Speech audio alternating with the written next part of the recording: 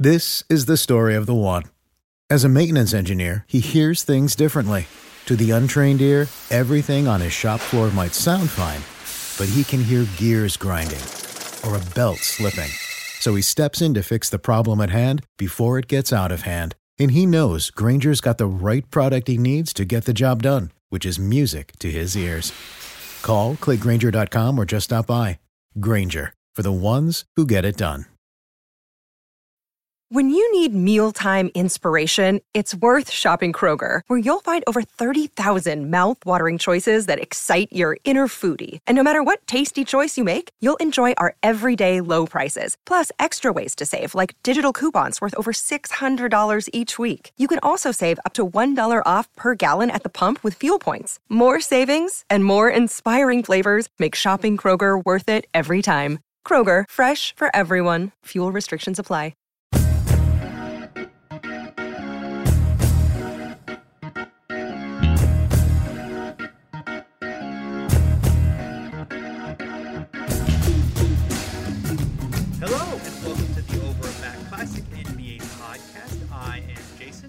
And with me as usual is Rich. Hello, Rich. Hello. It is the year 1997. And it is. George Clooney is the sexiest man alive, I think. I'd imagine he is. I actually don't know that, but I'd imagine he is. The Spice Girls are cool. Yeah. I do a podcast about the 90s. You'd think I would more about 1997.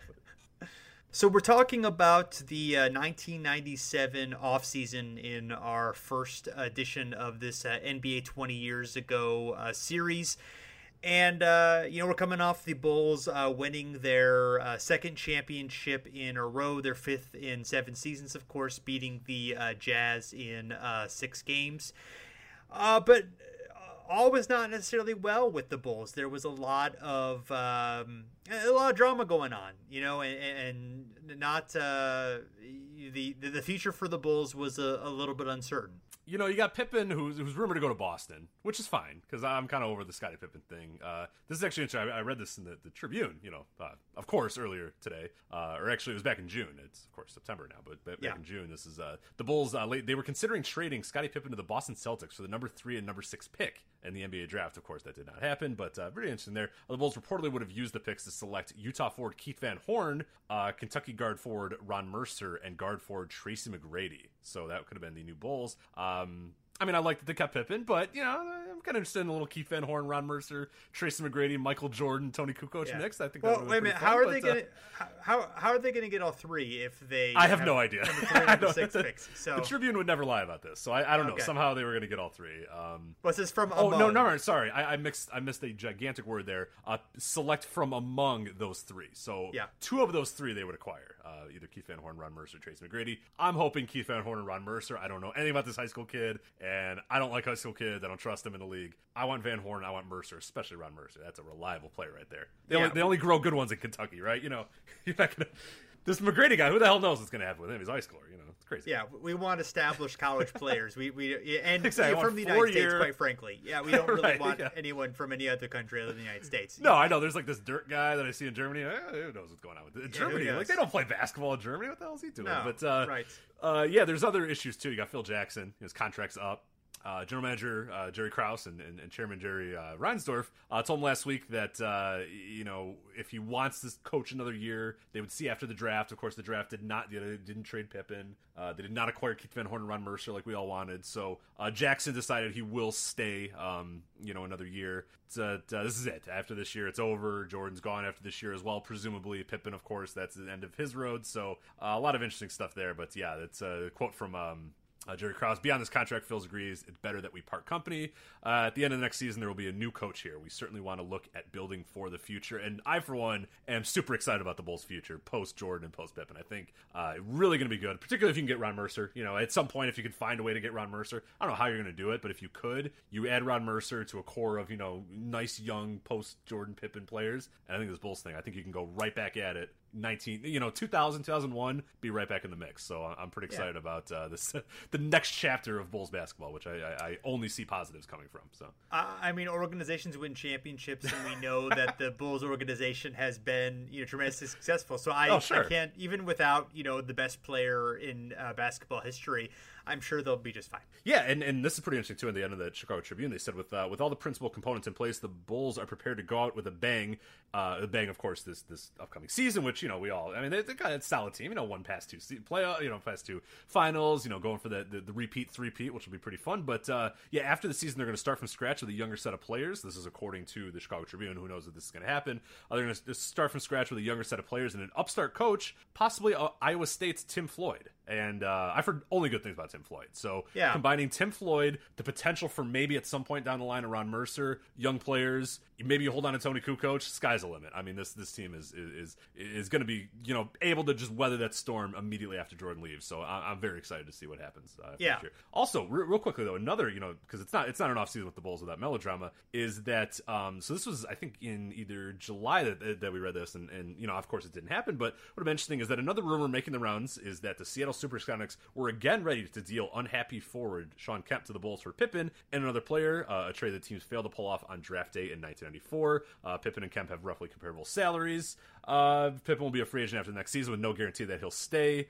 Kemp's agent said, as a very good quote as well, he said, "There's nothing to comment about." This is Sal DiFazio, Kemp's agent. He says, "Anything is possible, but I don't think that's possible." So anything can happen except for that, which is not going to happen. Yeah, that's fair. Hey, it's I appreciate the honesty from Sal there. It's good.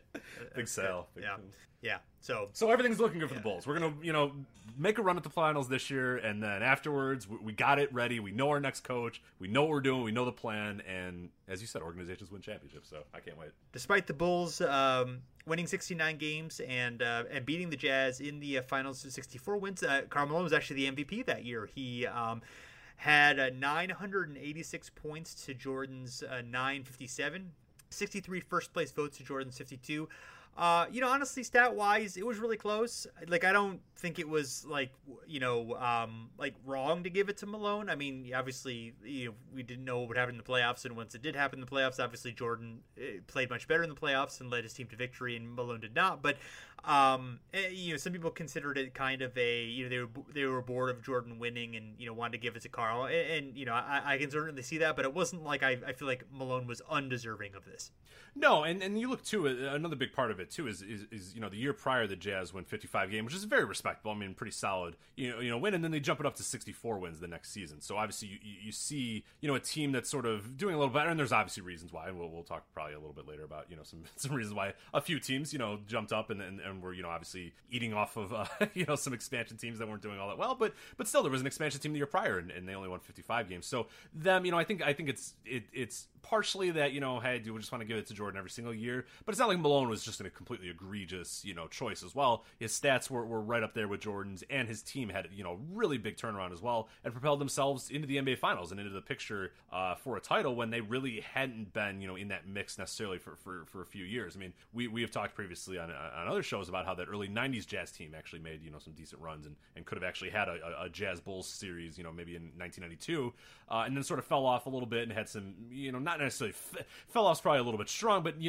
kind of gave way to some other powers in the West, and then now this next season they improved to 64 wins and they're really there. So no, giving it to Malone is I don't think as egregious as some people kind of make it out. Some people make it out that the only reason he won is because everybody was bored with Jordan. It's like, well, no, he had a very, very good season as well. I mean, obviously pure statistics you'd probably give it to Jordan, but it's not like Malone is egregious by any standpoint. Yeah, it's almost a coin flip basically. So yeah. So third was Grant Hill, fourth Tim Hardaway, and fifth Glenn Rice. Oh boy. Yeah. Grant Hill. Yeah. He was really, really good during that time. Tim Hardaway and Glenn Rice, they were both kind of impressive, but that's not guys you would usually think of as top five guys in the league. But Tim Hardaway, he was also All NBA first team along with Malone, Jordan, Hill, and Hakeem Olajuwon was the other All-NBA first team that year. Rookie of the year was Allen Iverson with 44 votes, Stephon Marbury 35 votes, and Sharif Abdul-Rahim at 25 votes. Also Antoine Walker and Kerry Kittles received votes.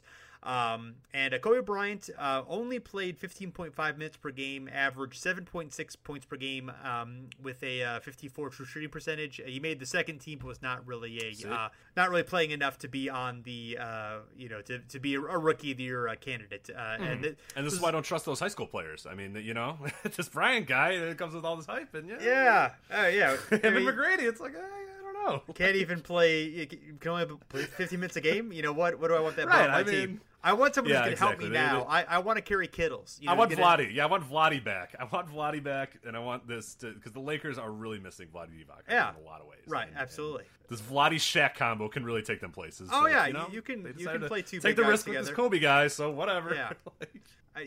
It is what it is. But this is also fascinating too. Anthony Mason, top 10 MVP voting this year, tied, Jason, with Shaquille O'Neal. Yes. Well, Shaq played Shaq only played like 50 games that year, so that's. But yes, that was that stood out a little bit as well of a little bit of a surprise there. But yes. Also, how about this guy, Tom Gugliotta, tied for 17th. That's exactly. I think. Yeah, I'm sure he was 17th best player in the league that year, so that makes a lot of sense.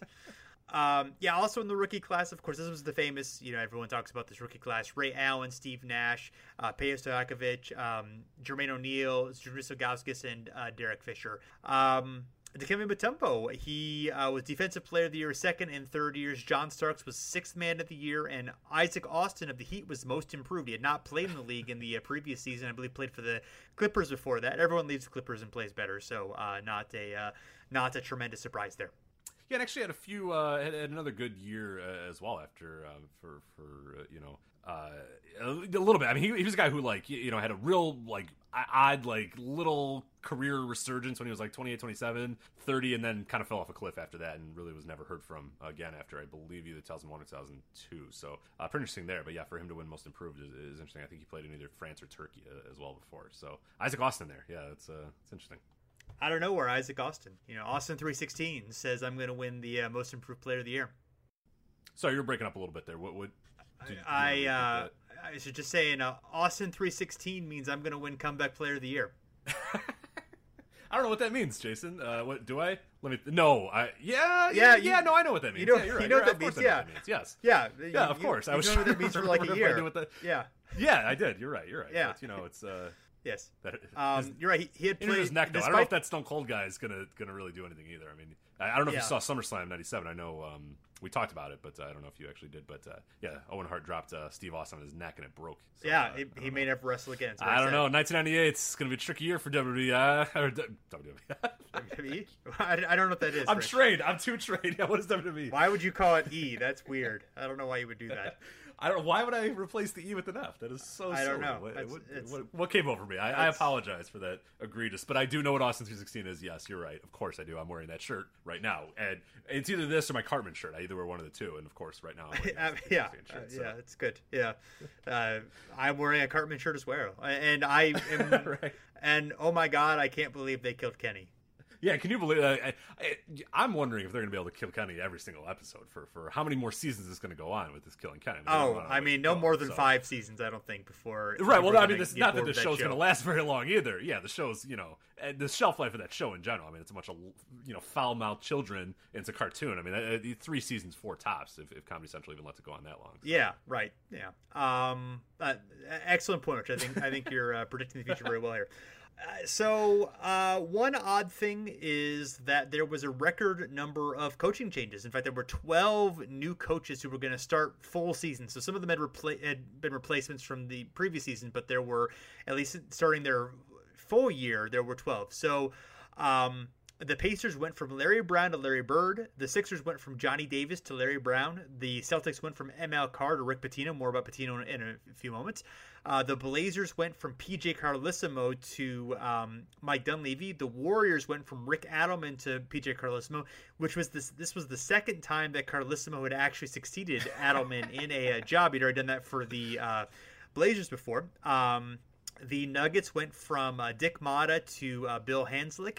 The Magic went from Brian Hill to Chuck Daly. The Grizzlies went from Brian Winters to Brian Hill. And this was also the first full seasons for Greg Popovich of the Spurs, obviously, Eddie Jordan of the Kings, Bernie Bickerstaff of the Wizards, and Danny Ainge of the Suns, who had replaced Cotton Fitzsimmons very, very early in the previous year. So he basically was his second season, but technically he had not done a full season before. So anyway, interesting. Yeah, pretty crazy there. Yeah, a little real crazy. And a lot of the same names going to different places. It wasn't like there was a full clean sweep. Like you have a lot of guys that are just kind of moving on to some upgraded jobs and some getting sent off and downgraded in some ways. But yeah, it's crazy the amount of movement that season. Just I wonder if there was a particular reason for it. If there's any sort of theories as to why it was so nuts that year. But, yeah, well, there was a lot. Coaching salaries were escalating a lot during that time, so that was part of it. Obviously, that brought Pitino away from Kentucky into Boston.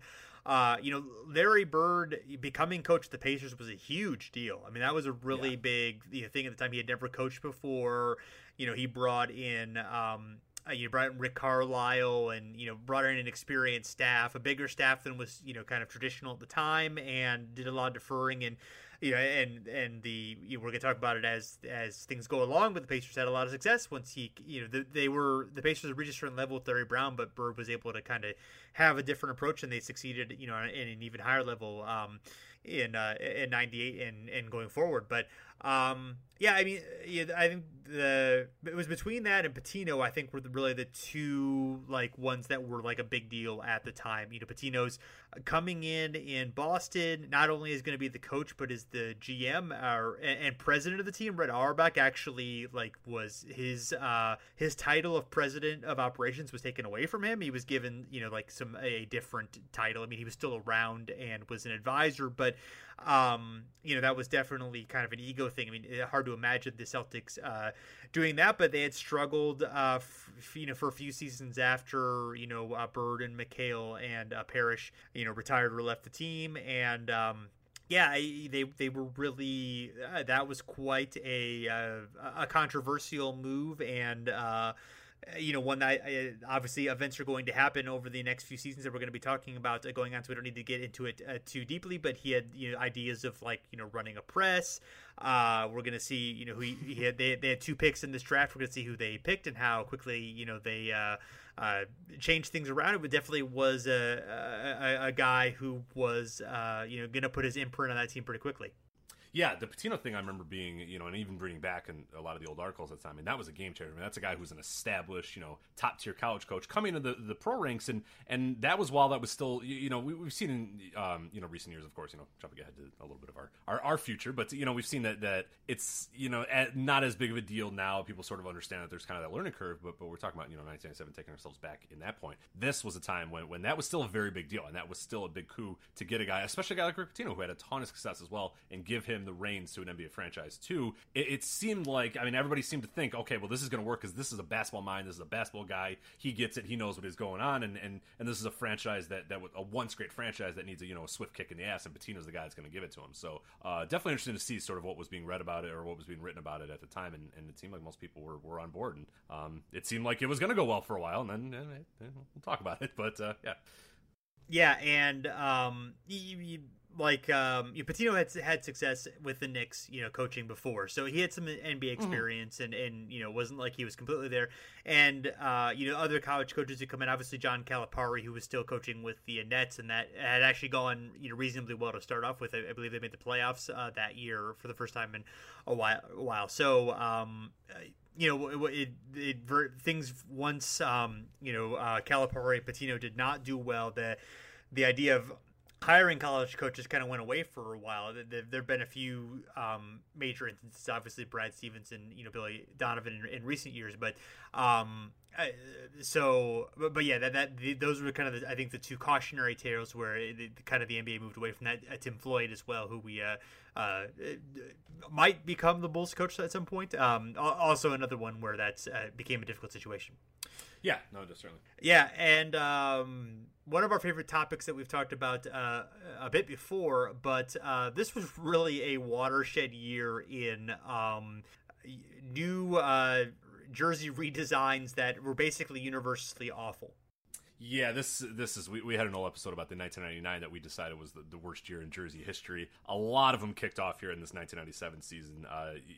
Redesigns in terms of new jerseys coming up. The Golden State Warriors, they changed their logo and get new uniforms. They go to the weird lightning guy thing that we really hated.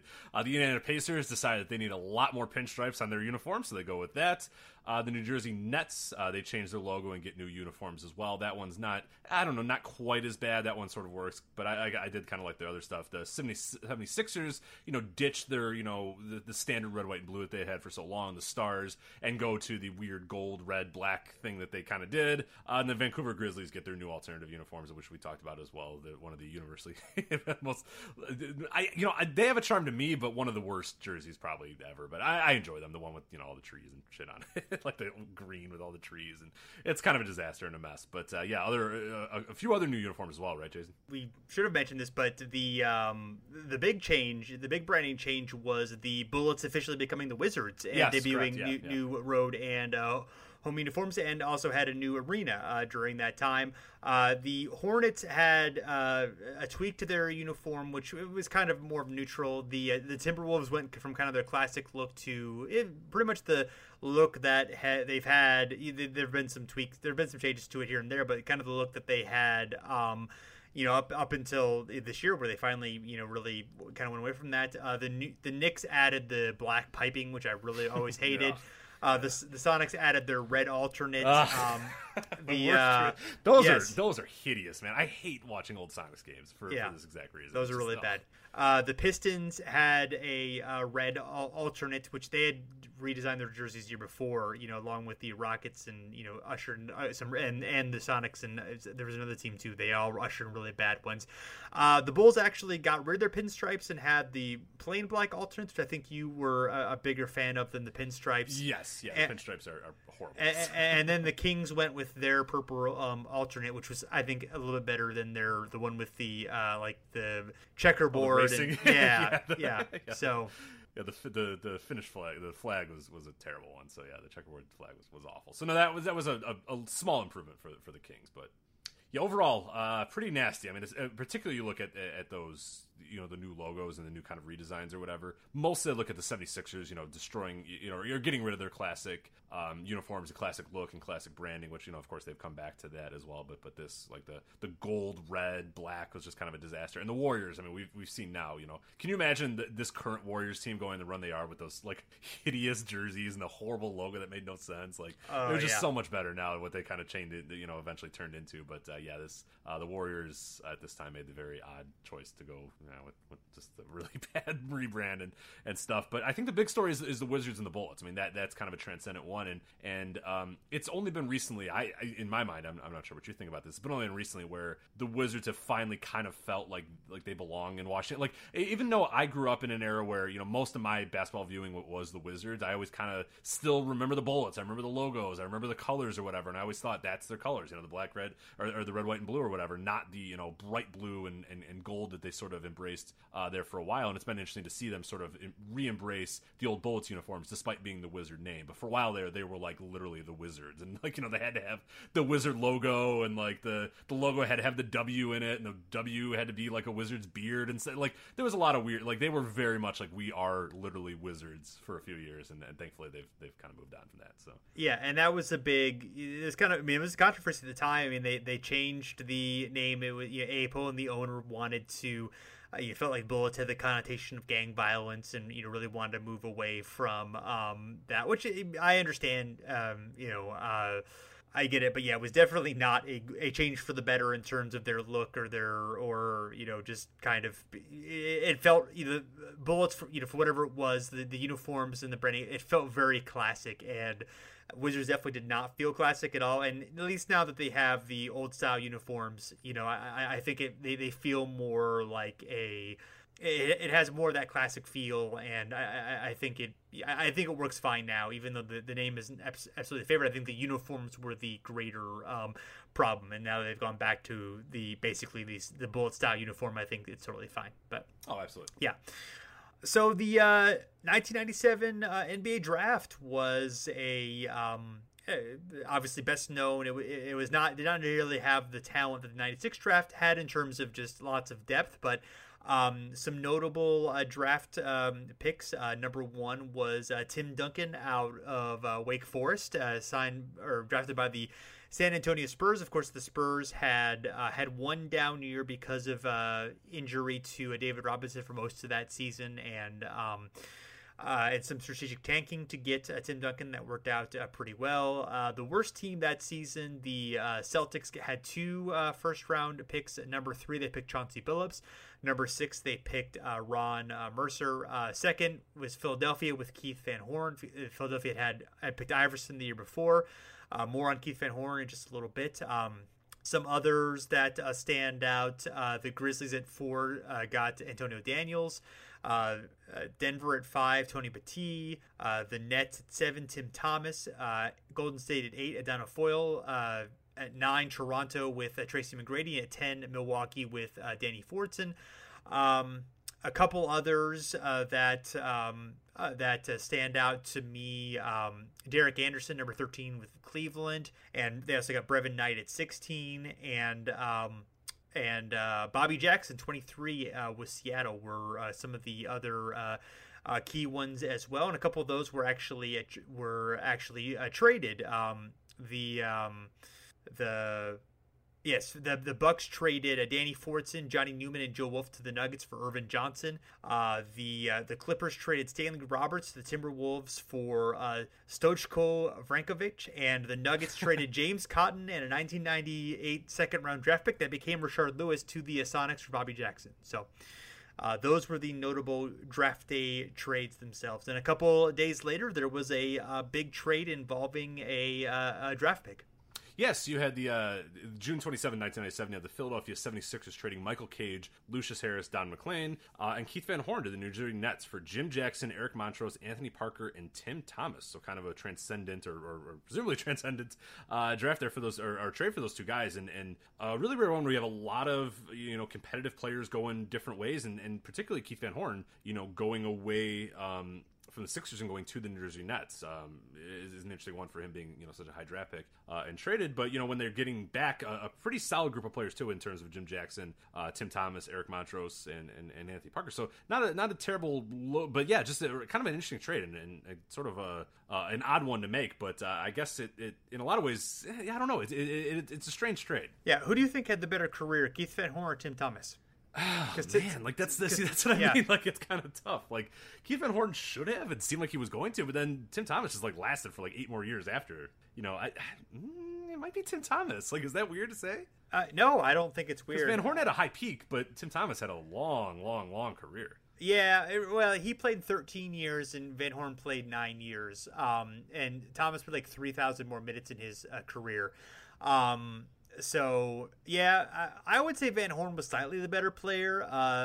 Thomas, at his best, because he was, he had a couple of those we've talked about before, with those weird times where he just showed up in the playoffs and was tremendous, the best, that year with Phoenix. So maybe his absolute peak was probably the better, but Van Horn probably had the better best season of the two. So yeah, and that's the thing too. I think people forget how good Keith Van Horn was his first few years. Of course, injuries came to him and bouncing around the league or whatever. But yeah, this is a guy who really good scorer for a few big years with the Nets and later a little bit with his original team, the 76ers, before he kind of fell off the track a little bit. Obviously went to New York, then went to Milwaukee, then Dallas, and kind of lost. But yeah, for a guy, pretty solid career in those first few years, and really the first 3 or 4 years in New Jersey was a really, really good player. But yeah, of course, injuries kind of played a big role in his decline, happening faster than what most people expected. Yeah, and Tim Duncan, basically the last 4-year college player who was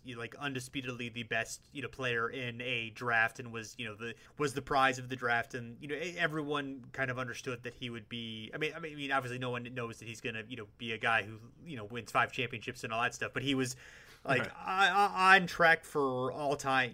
He was the guy who people felt was going to be great right away, and had the potential to be an all-time great. And obviously he exceeded those expectations, but he did really, really well. Obviously was a tremendous player. So interesting career for him. Yeah, no, absolutely. Oh yeah, which is obviously cover of NBA Jam. A little bit of an understatement. Well. Interesting career for him, but yes, he was. It's weird, one of those weird things. It's he did just about as well as everyone kind of expected him to do. Yeah. So right.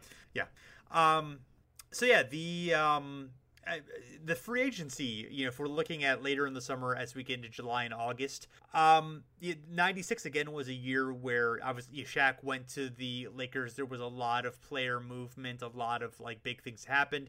This year, not so much. Kind of staying with their teams immediately. Jordan and Rodman re-signing with the Bulls. Sam Cassell goes back to the Nets. Joe Dumars goes back to the Pistons. Robert Horry back to the Lakers. Patrick Ewing back with the Knicks. Nick Anderson back with the Magic. Kevin Johnson and Rex Chapman back with the Suns. Ben Wallace, who was not really important at the time, but obviously became important later, re-signs with the Wizards. So those are like some notable guys who you basically within the first couple years of free agency were already back with their team. So the one really big change in the first week of free agency was David Wesley of Boston signing with the Hornets as a free agent for 7 years, $20 million. Which that seems just nuts. Yeah, but solid player, but it seems like crazy. The years more than anything. It's right. Like, you really want David Wesley for 7 years? Like, you don't have to take him for how about 4? How about 4 David Wesley years? Like, does it have to be 7? Right. And some of the other ones, in August or July and then into August, Bryant Reeves signed an extension with the Grizzlies, 6 years, $65 million, which is he'd already kind of been a disappointment. So the fact that they're invested that much into him, not good for the Grizzlies. No. Doug Christie. Bold prediction. That deal is not going to go well for the Grizzlies. So. Yeah. Canada's other team made a better extension, 7 years, $22 million for Doug Christie. And then not really notable at all for the time, but became important later. The Detroit Pistons traded Otis Thorpe to the Vancouver Grizzlies for what ended up being a 2003 first-round draft pick. That was Darko Milicic, but obviously could have been Carmelo Anthony or Chris Bosh or Dwayne Wade. So fun times there. That was where that having no idea, of course, that they would end up that trade would come to bite them in that way. Yeah, right. I do. One of my favorite things in NBA history, whenever we talk about things, are like the deals where it's like, let's give you a draft pick in 10 years, like 2017, whatever, who cares? Like that happened with Baron Davis and the Cavaliers as well, where it's like, whatever, just there you go, and it ended up being Kyrie Irving or whatever. So, or the Clippers and the Cavaliers. But this one's particularly fun too because you're looking at 1997 to 2003, they're like, whatever, this league's not even gonna be around, who cares? Like 2003, whatever, take it, that's fine. And it's like, oh damn it, like we really could use that draft pick. I remember that draft lottery, because that was obviously, whoever's going to get the first pick is going to be able to get LeBron. And if the Grizzlies, who were, of course, by then in Memphis, if they had gotten the number 1 pick, they would have been able to keep the pick and get LeBron. And then I remember Jerry West's reaction to to not getting that. Yeah, so he was not. He's like, haven't I lost enough? Like, I keep losing. Like, just come on. Can something come up, Jerry West, one time? Yes. So taking a slight break from the transactions, the August 15th, 1997 is the release of the Shaq's summer blockbuster Steel.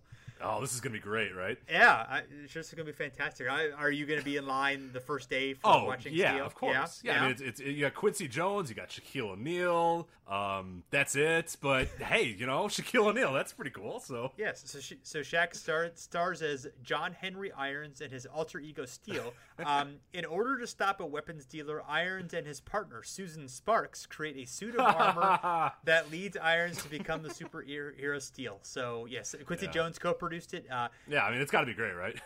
It had put his name on anything bad. Yeah, it had an estimated budget of $16 million and grossed just over $1.7 million at the box office. So this is, of course, before the time in which comic book movies were guaranteed to make money. They were not nearly as common during this time, and this they were also bad all the time. They were always bad, except for even the Batman, early Batman of the 90s. They were okay, but like Superman had historically been horrible. Pretty much every Superman movie. I don't know if that's a hot take for you, Jason, but they haven't been very good. But the era of like, I don't know if you're a big Christopher Reeves fan. I don't want to get, I don't want to. No, I'm not a big Superman guy, but I was like the first couple of Batman, the Michael Keaton Batmans. I do enjoy. Yes, those are solid. Those were good, but those almost defied like the comic book genre at that point, or the comic movie genre at that point. But usually, like you're saying, like they were not guaranteed successes at this point. And this is, you get Steel, a comic book, and then you get a star like Shaquille O'Neal, who wasn't just a basketball star too. This is a guy who was all over the place to transcend it. A big reason why he wanted to go to LA too, or a big reason why he was so willing to embrace LA is because this would open up opportunities like this for him. So I mean, for this to flop as much as it did, it was interesting times there in Hollywood for Steel. I'm trying to look at how much Shaquille O'Neal made that season to see. So he made $12.8 million in salary that year. So what do we got here? 1.7 at the box office. So it basically made the same amount that Sean Rooks made for the Lakers at this point. He made 1.4 million, and Corey Blunt's 1.4 million as well. So if they'd have just put Sean Rooks in there, I think everything would have been okay. Well, Sean Corey Rooks Blunt, is steal. Yeah, right. Yeah, Sean. Can you believe? Yeah, you want Sean Rooks over Corey Blunt? I could see that. Corey Blunt seemed like a boring. No. I mean, I would watch a Sean Rooks, Corey Blunt, if they were both in it somehow, Right. Yes. Well, Rick Fox only made $1 million that year, and he ended up being a pretty big deal in Hollywood. That's a good point. Yeah. The small screen, very handsome guy. So yeah. Oh, very handsome. Yeah. Oh yeah. Handsomest NBA player of all time. Oh man. Is it Rick Fox or? Man, he's got to be a contender, right? Oh man, yeah. Most handsome NBA players ever. I mean, he do get lost in his eyes. They are beautiful. Yeah. Yeah. John Wall's pretty handsome. JJ Redick's up there. Yeah, everybody kind of. JJ Redick's pretty handsome guy. Yeah, that's true. Some people like Chandler Parsons. He's kind of doofy looking to me. Man, it's probably Rick Fox, and Rick Fox is pretty. Yeah, it's. I think it's Rick Fox. I'm gonna go with Rick Fox. We'll go with Rick Fox for now. We reserve the right to table and to determine later. We'll do Google our image search. If you do a Google image search for most handsome NBA players, it brings up some very odd choices that I would not consider handsome at all. All right, well, fair enough. I'm not going to name them. That would be very rude. Yeah, they most of them will. Yeah, because we are two of the most handsome people. Oh, I forgot about Wally's World. Wally Zerbiak had a nice chiseled face. A classic, Hollywood hunk style Wally Zerbiak, but that's true. Yeah, there you go. But no, anyway, I'm going with Rick Fox for now. fair enough. Yes. So Dr. J, he was a really handsome guy too. Yeah, it's tough, Anyway, so Steel, despite not doing well, it lost slightly less money than the Dennis Rodman, Jean-Claude Van Damme, and Mickey Rourke movie Double Team, which came out in April. Made $11 million with a budget of $30 million. Double Team would end up winning 3 Golden Raspberry Awards for Worst Supporting Actor of Dennis Rodman, Worst New Star, also Dennis Rodman, and Worst Screen Couple of Rodman and Van Damme, while Shaq lost to Kevin Costner, who was in The Postman, as Worst Actor. So, I guess I don't even remember The Postman, to be honest. I thought for sure it'd be like Waterworld. I was like, what the hell? I don't even remember The Postman. Yeah, it was some post-apocalyptic thing, I think. And he was big into that at that point. So, was a Postman, yeah. So yeah, I'm not gonna watch it. I never saw it. No. Yeah. So, have you ever seen Double Team?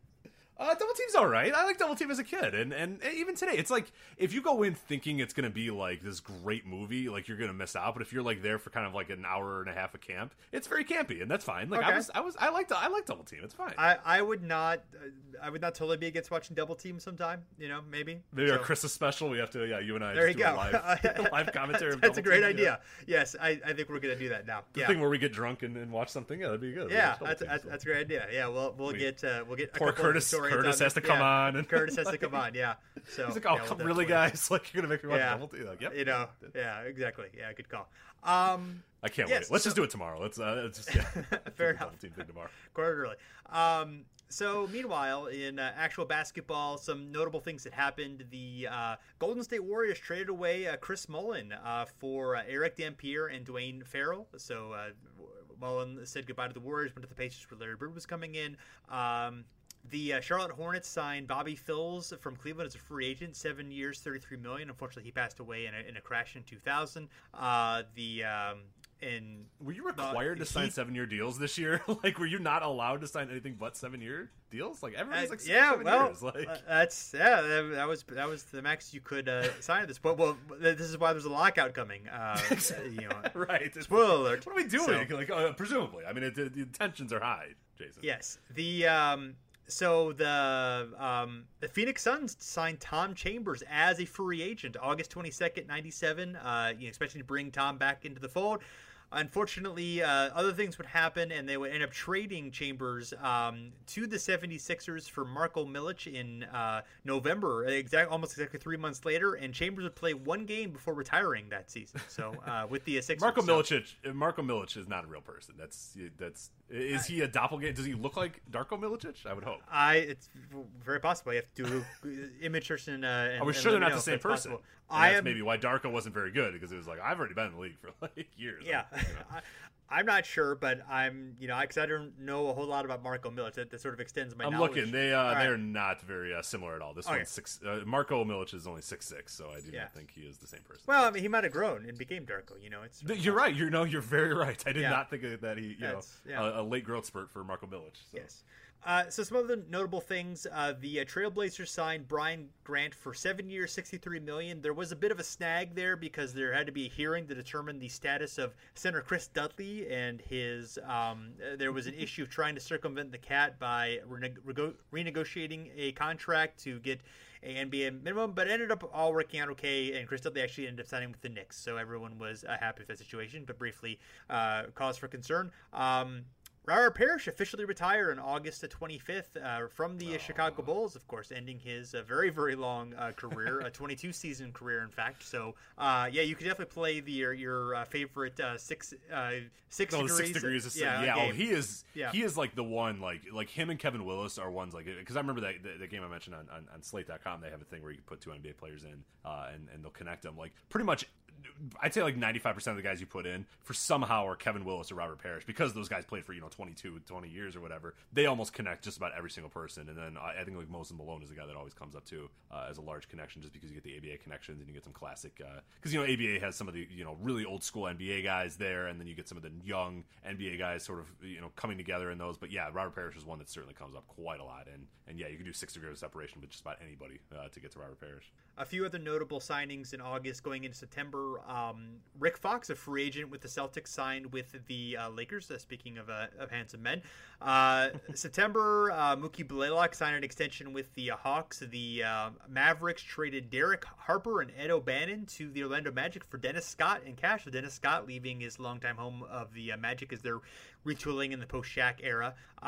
Greg Ostertag signed an extension with the Jazz. Bob Sura signed a contract extension with the Cavs. And Rasheed Wallace signed a rookie contract extension with the Blazers, 6 years, $80 million. So not quite 7 years, but 6 years.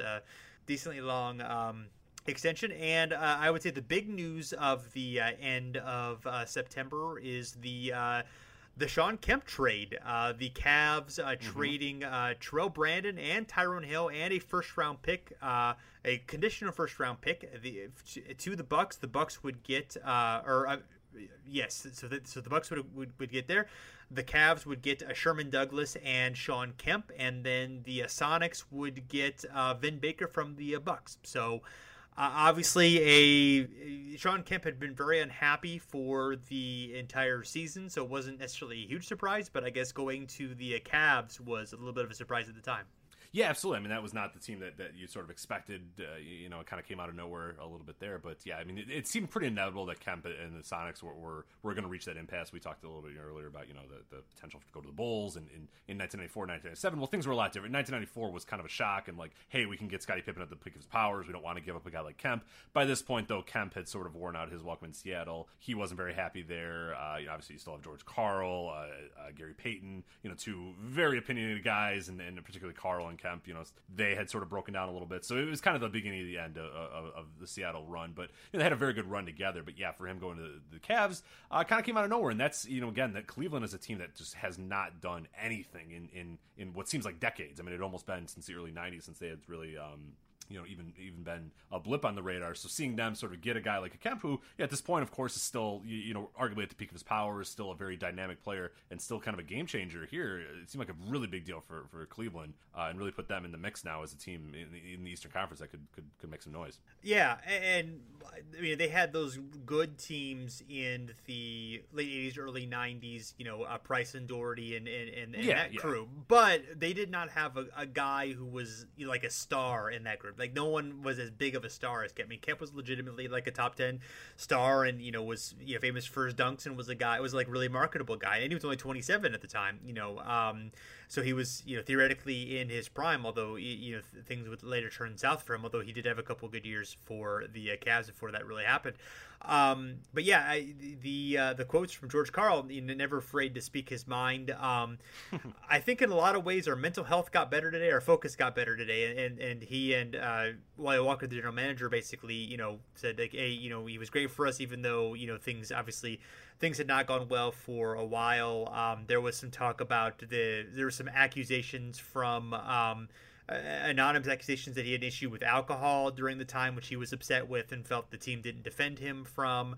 But he wasn't the only one who was unhappy there. Vin Baker wasn't really happy in Milwaukee. He had some run-ins with the coaching staff, although he was sort of, kind of considered a good citizen.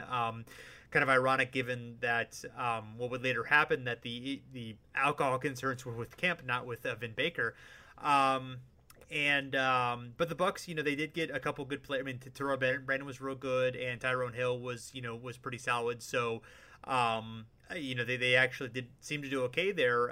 It was kind of a team where it sort of made sense from every side, given the fact that the Bucks could lose Baker. The Kemp wasn't happy with the Sonics and the Cavs. Even though they sacrificed some depth and they lost some guys in free agency, they did it. Kemp was someone who they could build around and be the next theoretically the next incarnation of the team, and and contend in a couple years once they could build around him. They had some cap space as well, some of which they used to increase Kemp's salary. But and the fact that they actually averaged the fewest points per game under Mike Fratello in 42 years. Part of that was because the NBA, the stylistic was slowing down, but part of that was just the Cavs were just they had Terrell Brandon, Tyrone Hill, Mark West, Chris Mills, and Bobby Phills as kind of their main guys. So that's a slow team.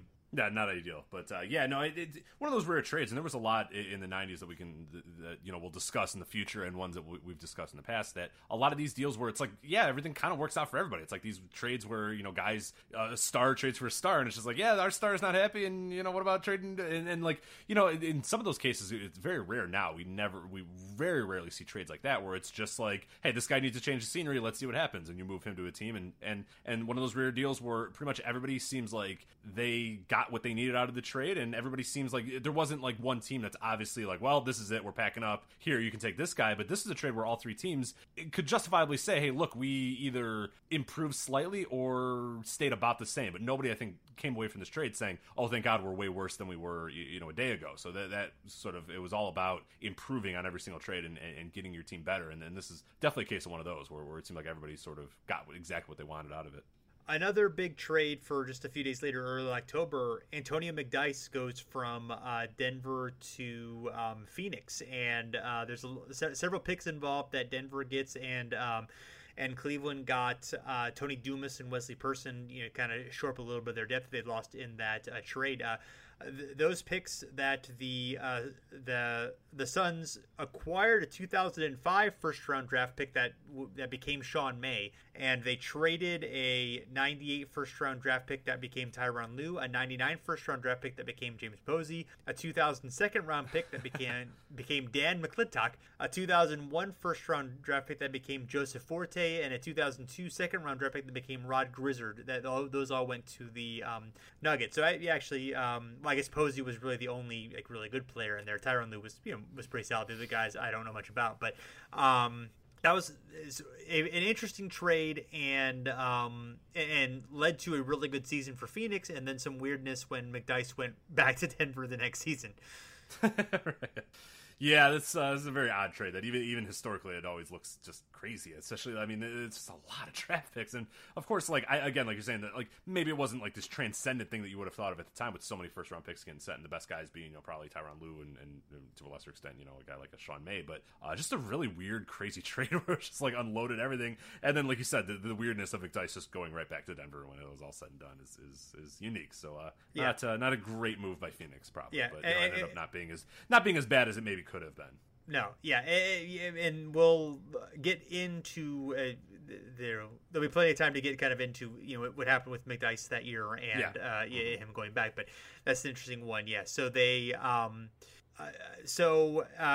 couple other notable extensions. Michael Finley extended for the Mavericks. He'd just been traded there from the Suns in the Jason Kidd trade.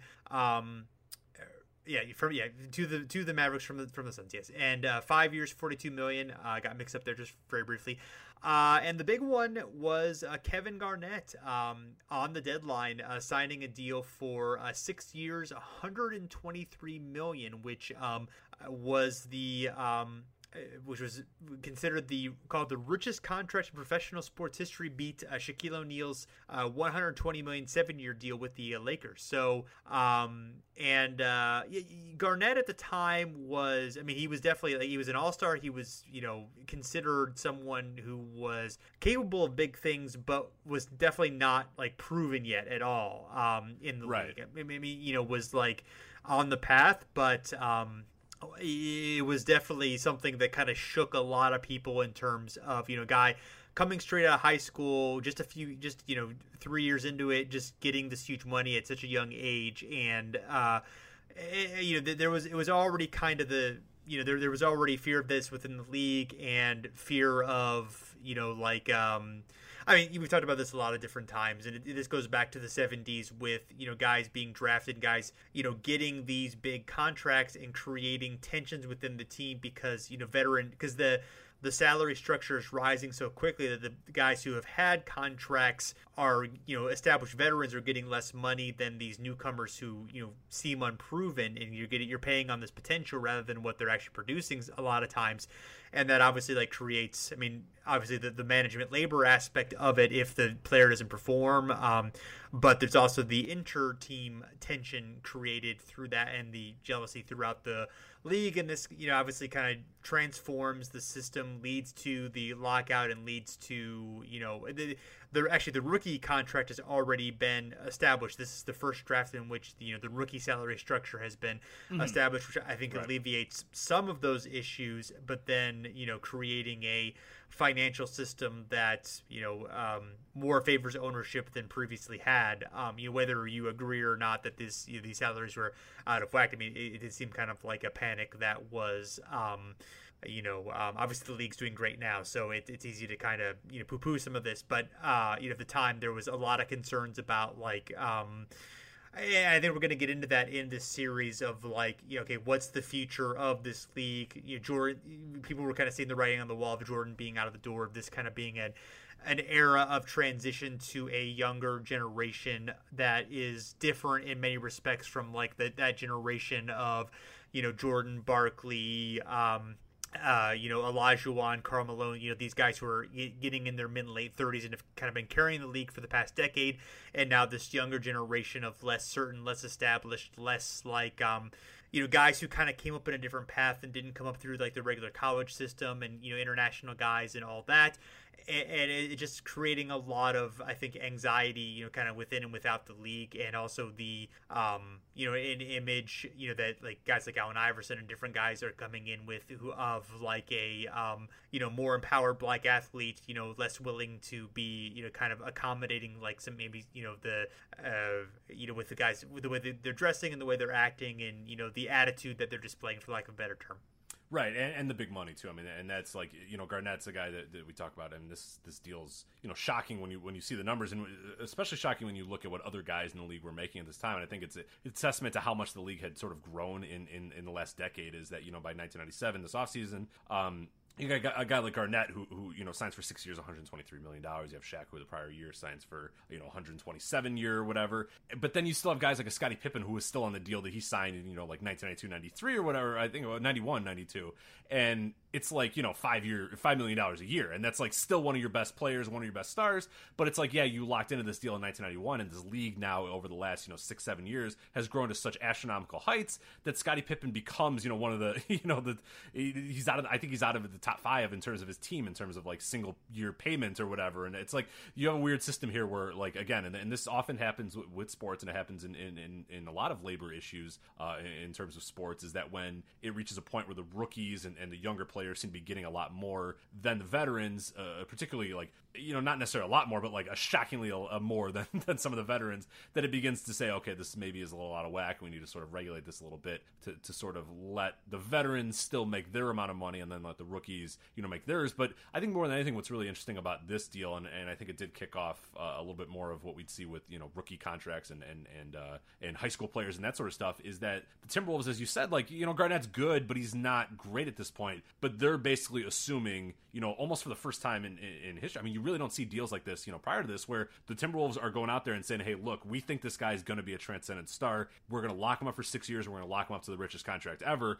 And this is a guy who really hasn't proven it on the court quite yet. And that seemed at the time, and you read quotes, and it's a shock to the system. I mean, people are not prepared for it. People are not really ready to understand that, hey, look, this guy's, 21 at this point, 22, but we think once he grows and becomes 23, 24, 25, 26, he is going to be a great player. And that just wasn't the case when you didn't have guys come from high school. When you had a lot of players being 3 or 4 year guys, pretty much when they were in the league, you knew if they could play or not. This is Garnett, where like we know he's okay, we know he's good, but we don't know that he's great yet. And this could really have blown up in their faces and really was a deal where it's like, okay, is this what we've really set the standard now that like guys that we think are going to be good, we're going to pay them a lot of money. And that was different, and that was unique at this time. Yeah, it is more for potential than it had been previously. I mean, there definitely were guys, 70s, 80s, and 90s who were, signing for what was kind of considered big money at the time. But this was just it on another scale, and with a guy who was younger and just because obviously the NBA had grown as a sport. I mean, the money that the guys were making in the 70s was good money. It was bigger than had been made before, but this is just on such a grander scale, and the amount of long term, and some of that in the 70s and early 80s was, as we've talked about before, some of that was deferred money, so it wasn't quite costing the owners as much as it would, what is guaranteed. Basically everything has to be up front, so or at least be paid out in the 6 years, so no more deferred payments like that. So yeah, it was kind of a revolutionary thing at the time, and obviously Garnett was more than proven to be more than worth it, but that was definitely a question at the time, even though he definitely looked like he had the tools and was an incredible talent. So yeah, I mentioned Scottie Pippen earlier and where he ranked. Sorry not to interrupt, but I mentioned Scottie Pippen a little bit earlier and where he ranked in terms of salary. So here's the Bulls' 1997-98 salary. So you have Michael Jordan, what we'll talk about here in a little bit, but he signed to a pretty decent one-year deal, $33.1 million. Ron Harper at 4.5, Tony Kukoc at 4.5, Dennis Rodman at 4.5, Luke Longley at 3.1, and then Scottie Pippen at 2.7. So you have Ron Harper, Tony Kukoc, Dennis Rodman, Luke Longley, all those guys making more than Scottie Pippen had made, mostly because he was kind of locked into a deal, and there was really, at that time, not a real good way to restructure a deal without a trade, and that's a big reason why the Bulls kept trying to trade him. It's like, all right, well, you can get a new deal if you get traded, but if you're here, there's not much we can do, and that was another big issue as well, is you got a guy there, a perennial, the second best guy on a team that had just, won back-to-back championships, and, was going for a repeat, and he's out of the top 5 in his own team in salary, so you had seen how just the rapid change that had gone on in the NBA and the salaries and the explosion of the salaries and how deals were getting made. So it's just pretty fun there. But yeah, he's not even in the top. I think he's not even in the top 100 of salaries that year as well. Where you got guys like Brian Stith is like 59th at $4 million. Brian Williams for Detroit, he's at 58 with $4 million. I mean, Billy Owens for Sacramento. It was all about when you would sign these deals, and guys that were locked in really felt on the outside looking in. Yeah, and that still does happen to a degree in the NBA today. Obviously, there was the really big cap spike for a year or two, and the guys who happened to be free agents got bigger money than than the guys who were free agents this summer and probably next summer are going to be able to get. So it's certainly not like it's completely out of the woods, but it was definitely I think a more disruptive system than it previously had been. Now, whether you want to argue whether it's actually fair for the players or guys are getting really the value that they should be getting or what have you, that's a different conversation. But in terms of the way that it had kind of the effect that it had among the players and certainly in the league, I think it's it was a more chaotic system than I think it largely is today. So anyway, Rich, is there anything else that you'd like to discuss about the 97 offseason? No, I think we got it all there. We'll a lot of interesting stuff coming up, and it's going to be an interesting season, so we're going to follow it the whole way through. But yeah, it's a little bit of moving and shaking in the league, but yeah, mostly in the coaching ranks. And the big story is, if the Bulls are going to be able to make the three-peat, if the Jazz have anything to say about it, and if any other teams emerge, and how some new faces, new places do as well. So yeah, it's going to be a very interesting season, a transcendent season in a lot of ways. So it'll be exciting to kind of talk about it over the next few months here. Yeah, it should be a lot of fun. So I'm excited about trying this out, both the podcast series and the Twitter account. So yeah, if you follow NBA 20 years ago. We have live, I'm putting that in finger quotes, not that you could see that on a podcast, but tweets of what was happening 20 years ago in the NBA. So whether there was big news that day or things like game results, and so lots of some cool videos, some GIFs, stuff like that. So hopefully that will be a lot of fun. We're still kind of playing around with exactly how we're going to be doing that, but it should be fun. And we'll be doing the podcast series. Of course, you can follow us regularly at Over and Back NBA, both on Facebook and Twitter. You can find us at The Step Back at Fansided.com, and you can search for Over and Back on iTunes, Stitcher, or wherever you listen to your podcast. We would appreciate a rating and review if you enjoy what we're doing. So thanks for listening, and we'll be back again soon.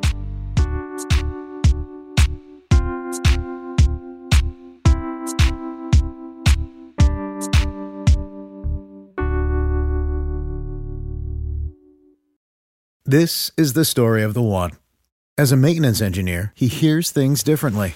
To the untrained ear, everything on his shop floor might sound fine, but he can hear gears grinding or a belt slipping. So he steps in to fix the problem at hand before it gets out of hand. And he knows Grainger's got the right product he needs to get the job done, which is music to his ears. Call, click Grainger.com, or just stop by. Grainger, for the ones who get it done.